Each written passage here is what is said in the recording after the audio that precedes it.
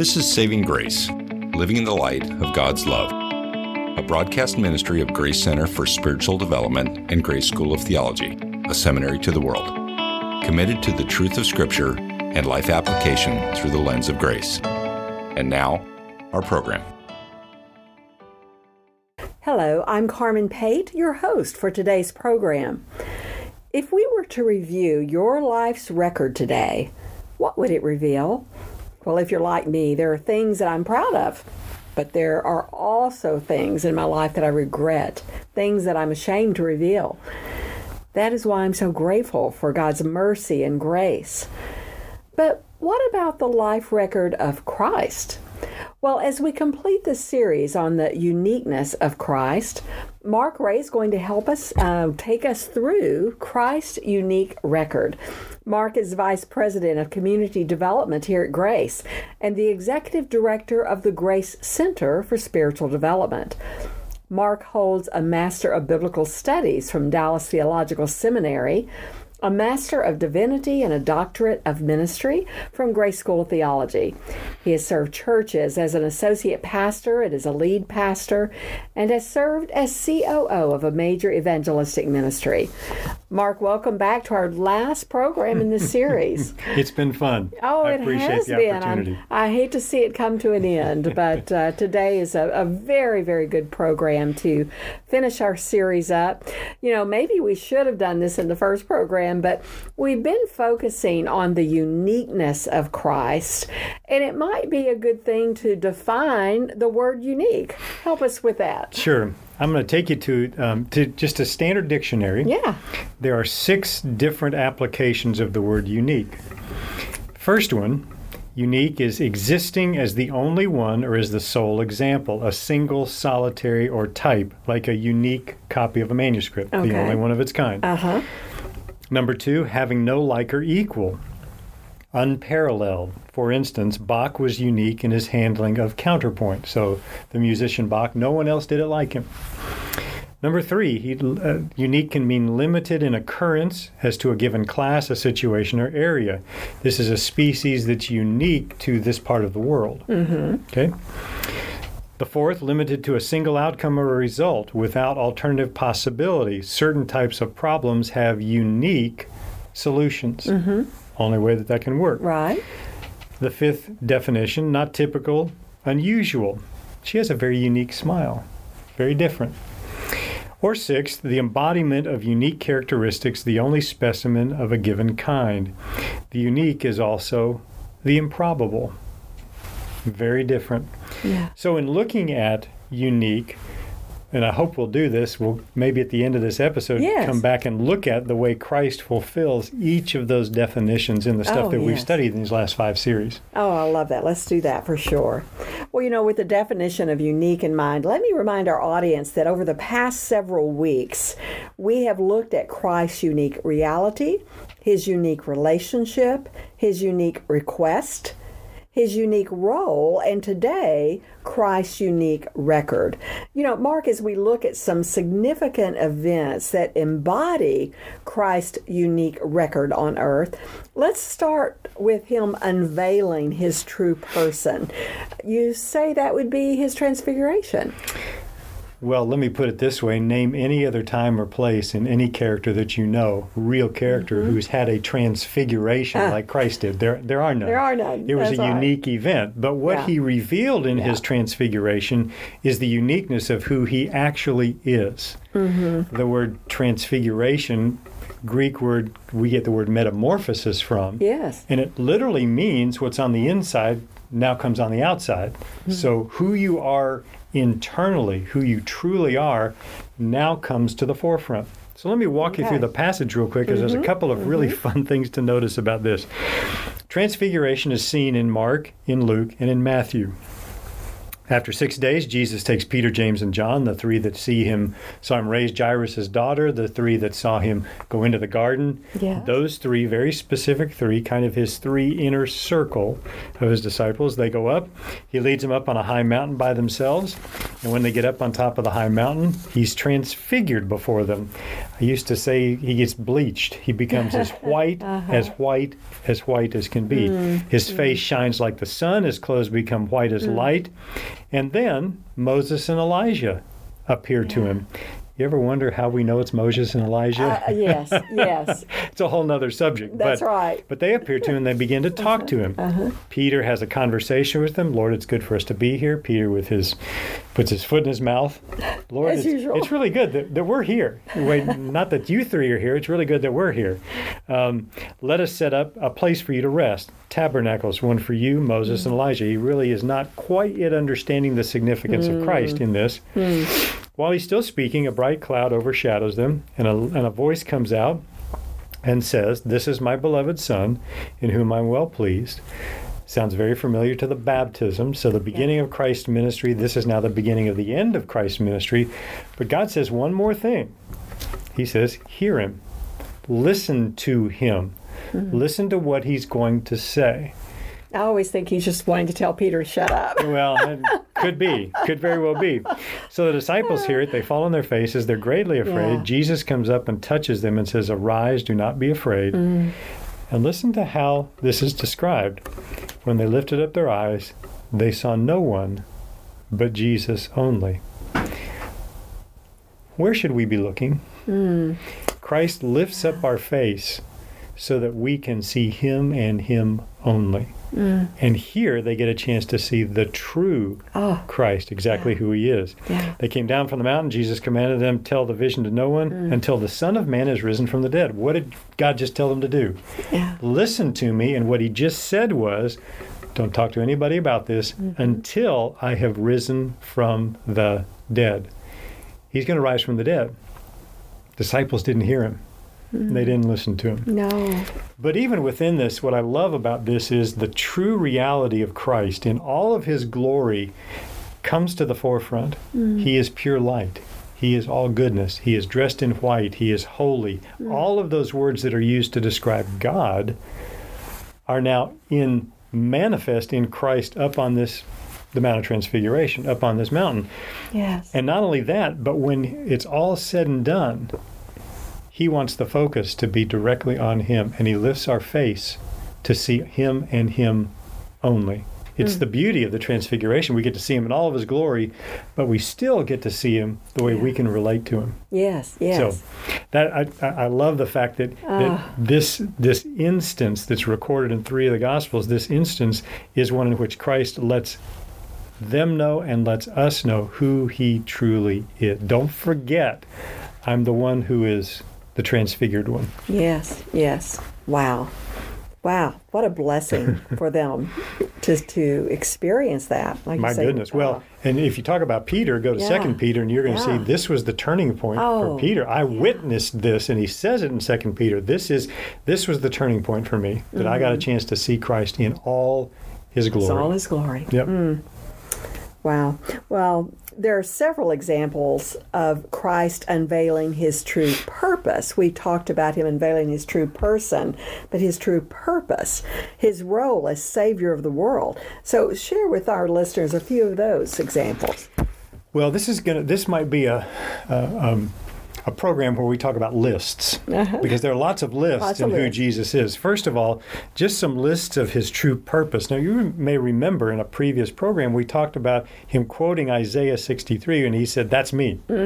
This is what I've come to do, and that's me." Yeah. Well, so in Matthew 1, he's going to save people from their sins. Said he was going to do it. It's one part of his record. Yeah. Matthew 18, he's going to save that which was lost. You and me. That's right.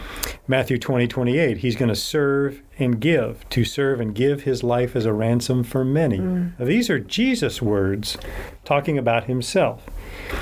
At his birth, Luke 2, for he was born this day in the city of David, a Savior. He's come to be a Savior.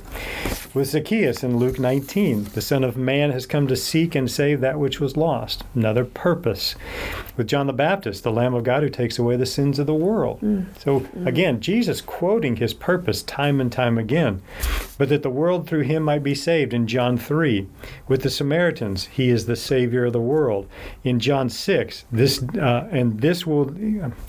the will of him who sent me, that everyone who sees the Son and believes in him may have everlasting life, and I'll raise him up on the last day. Another purpose, to bring us everlasting life. John 11, he who believes in me, though he may die, he shall live. I am the resurrection and the life. We get, he's not come to judge, but to save in John 12. These purposes just go on and on and on in Jesus' own words. And finally, in John 14, no one comes to the Father except through me. I am the way, the truth, and the life. So the beauty of what Christ did, it's not just in what he said. His record also shows this is what he actually did. So he said he's going to do it, and he went out and did it.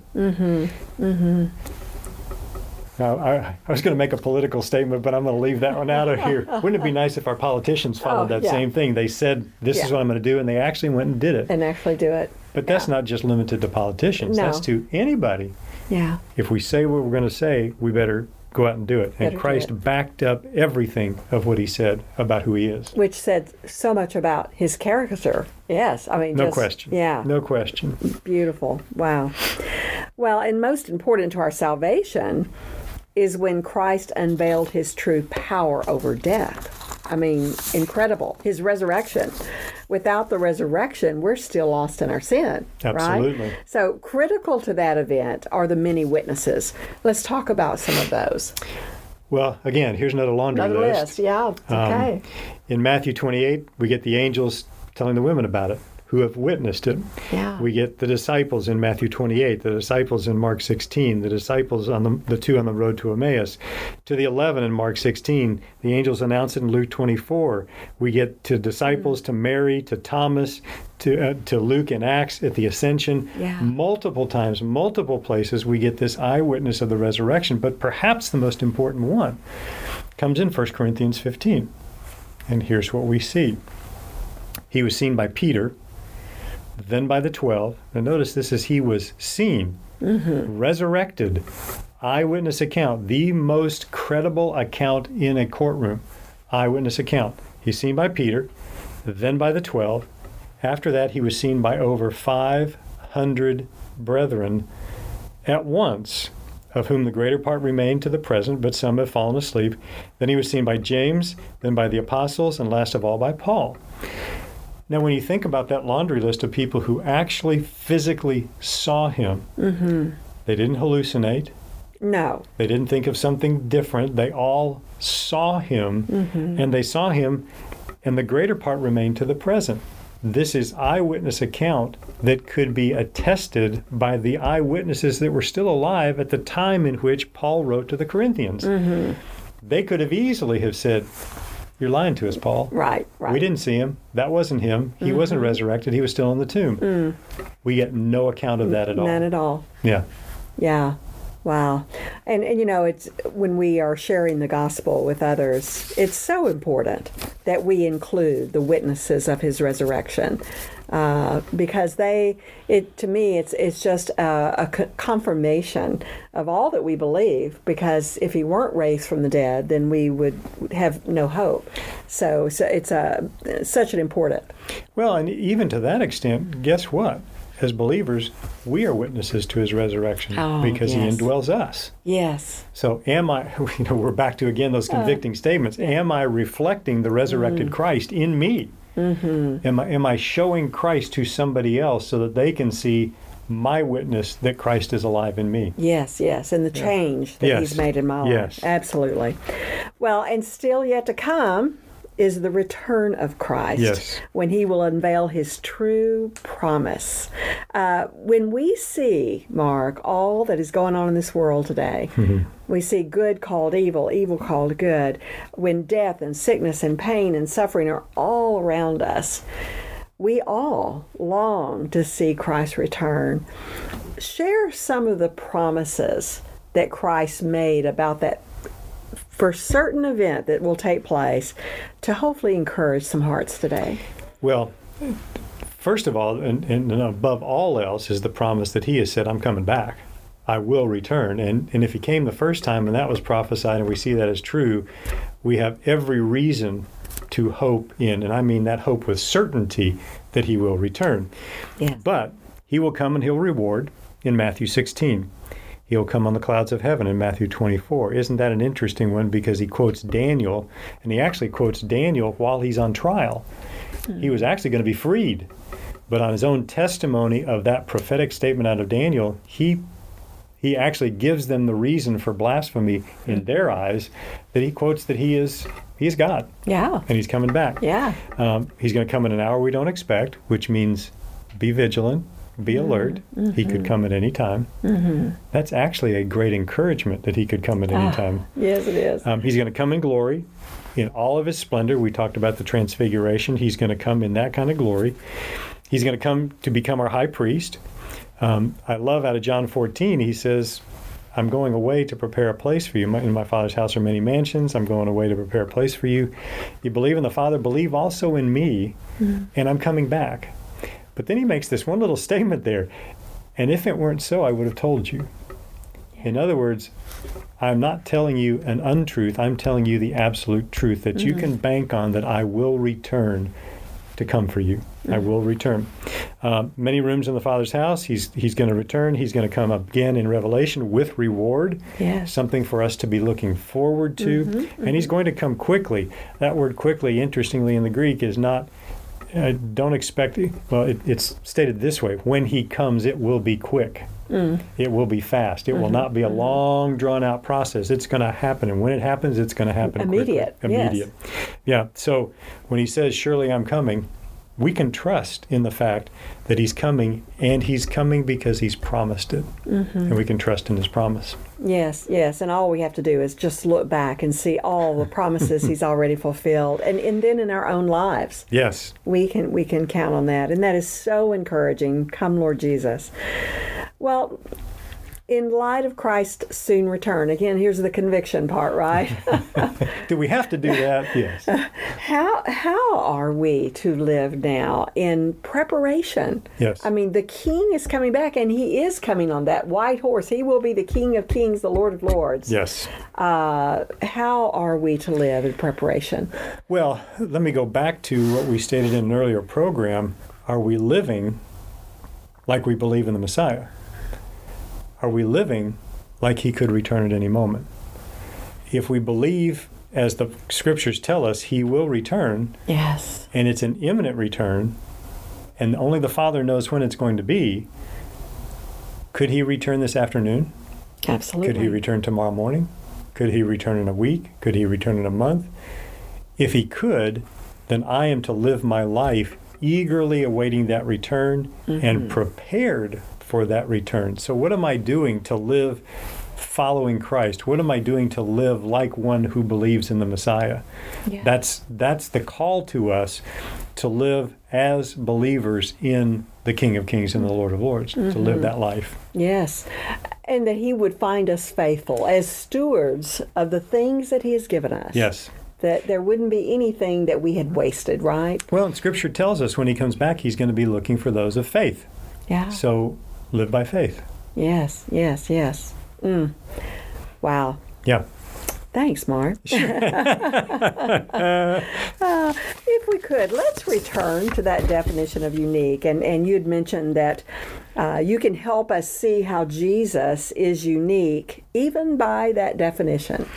So, if you remember when we started this thing, I gave you 6 different definitions for the word unique. Yes. But now I want to show you how Christ fulfills uniquely each of those unique definitions. That'll be fun. We got enough unique words in there. Yes. So the first one was this: existing is the only one or the sole example, single, solitary in type and characteristics. We can say this: Jesus is unique in that he is the only one who ever claimed to be pre-existent, to be God and the Messiah. He's the only one to ever claim that. That's unique. That is unique. No one's ever claimed to be pre-existent except him. And no one's ever claimed to be God and man at the same time. He is unique in those exclamations. Having no equal, unparalleled, or incomparable. Jesus is unique in what he said and did from his birth to his miracles, to his transfiguration, to his resurrection, and to his ascension. No one has ever done that. All of that contained, he is unparalleled in his actions on this earth. No one has ever done what he has done, including death, resurrection, and ascension. No one's ever done it. No. He's unique. Third, limited in occurrence. Jesus is unique to this earth and to the human race. There's never been a human like him because he is the God-man. There's never been anyone who's come to earth as he has, virgin birth. All of that unique to who he is in his occurrence of how he's gotten here. So he is unique across the board. Limited to a single outcome or result without alternative possibility. He is unique in that he is the only answer to sin. There's no one else who says, I came to save you from your sins. No one else. He is unique in that single outcome that through him, his sacrifice on the cross, we have forgiveness of sins. Number 5, not typical, he's unusual. This one's an interesting one. Jesus is unique in how he loved people. Name anybody on their deathbed that said, Father, forgive them, for they know not what they do. No, that's right. He was unique, atypical, in that he loved us. The only person to ever love creation, me, without limits. No limits on his love for me. No one else can claim that. Yes. And finally, the embodiment of unique characteristics, the only specimen of a given kind. Jesus is unique in that he's the only one ever to be God and man together in one, to manifest the Father on earth, to be perfect, and to be the only Son of God. There is no one. In those 6 definitions of unique, and we could go even to more uniqueness of Christ, we have for 5 sessions. But he is the only one who is unique by definition across the board. Yes. So we can say, over the course of this series, he's unique in his reality.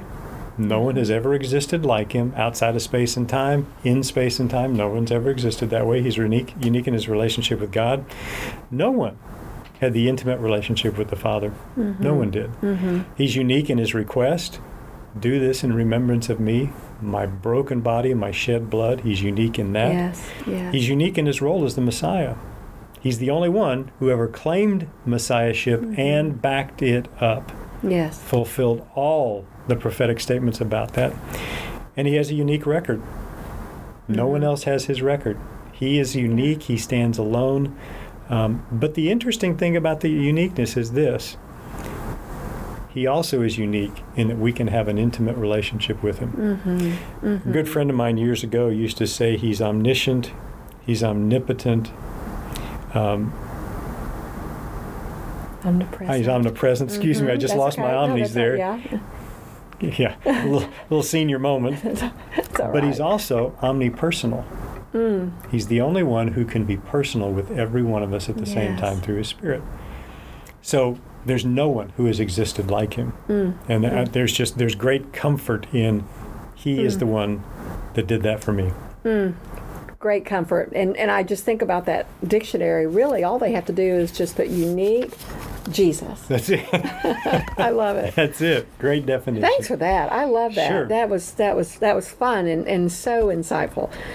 So the final question is, what are we going to do with what we know? Now, what can our audience gain, Mark, if they say, after just learning all of these things about the uniqueness of Christ, I am ready to grow in my knowledge and love for Jesus? Could you take a moment actually to talk about what we offer here at the Grace Center for Spiritual Development? So let me give a shameless plug. That's okay. Please do. Shameless plug. Grace Center for Spiritual Development. We are an extension of Grace School of Theology. Grace School of Theology is the best school in my opinion. I have 2 degrees here. It's the best school in my opinion in the world to getting an accredited degree, master's degree, doctoral degree, bachelor's degree. It's best in the world at that.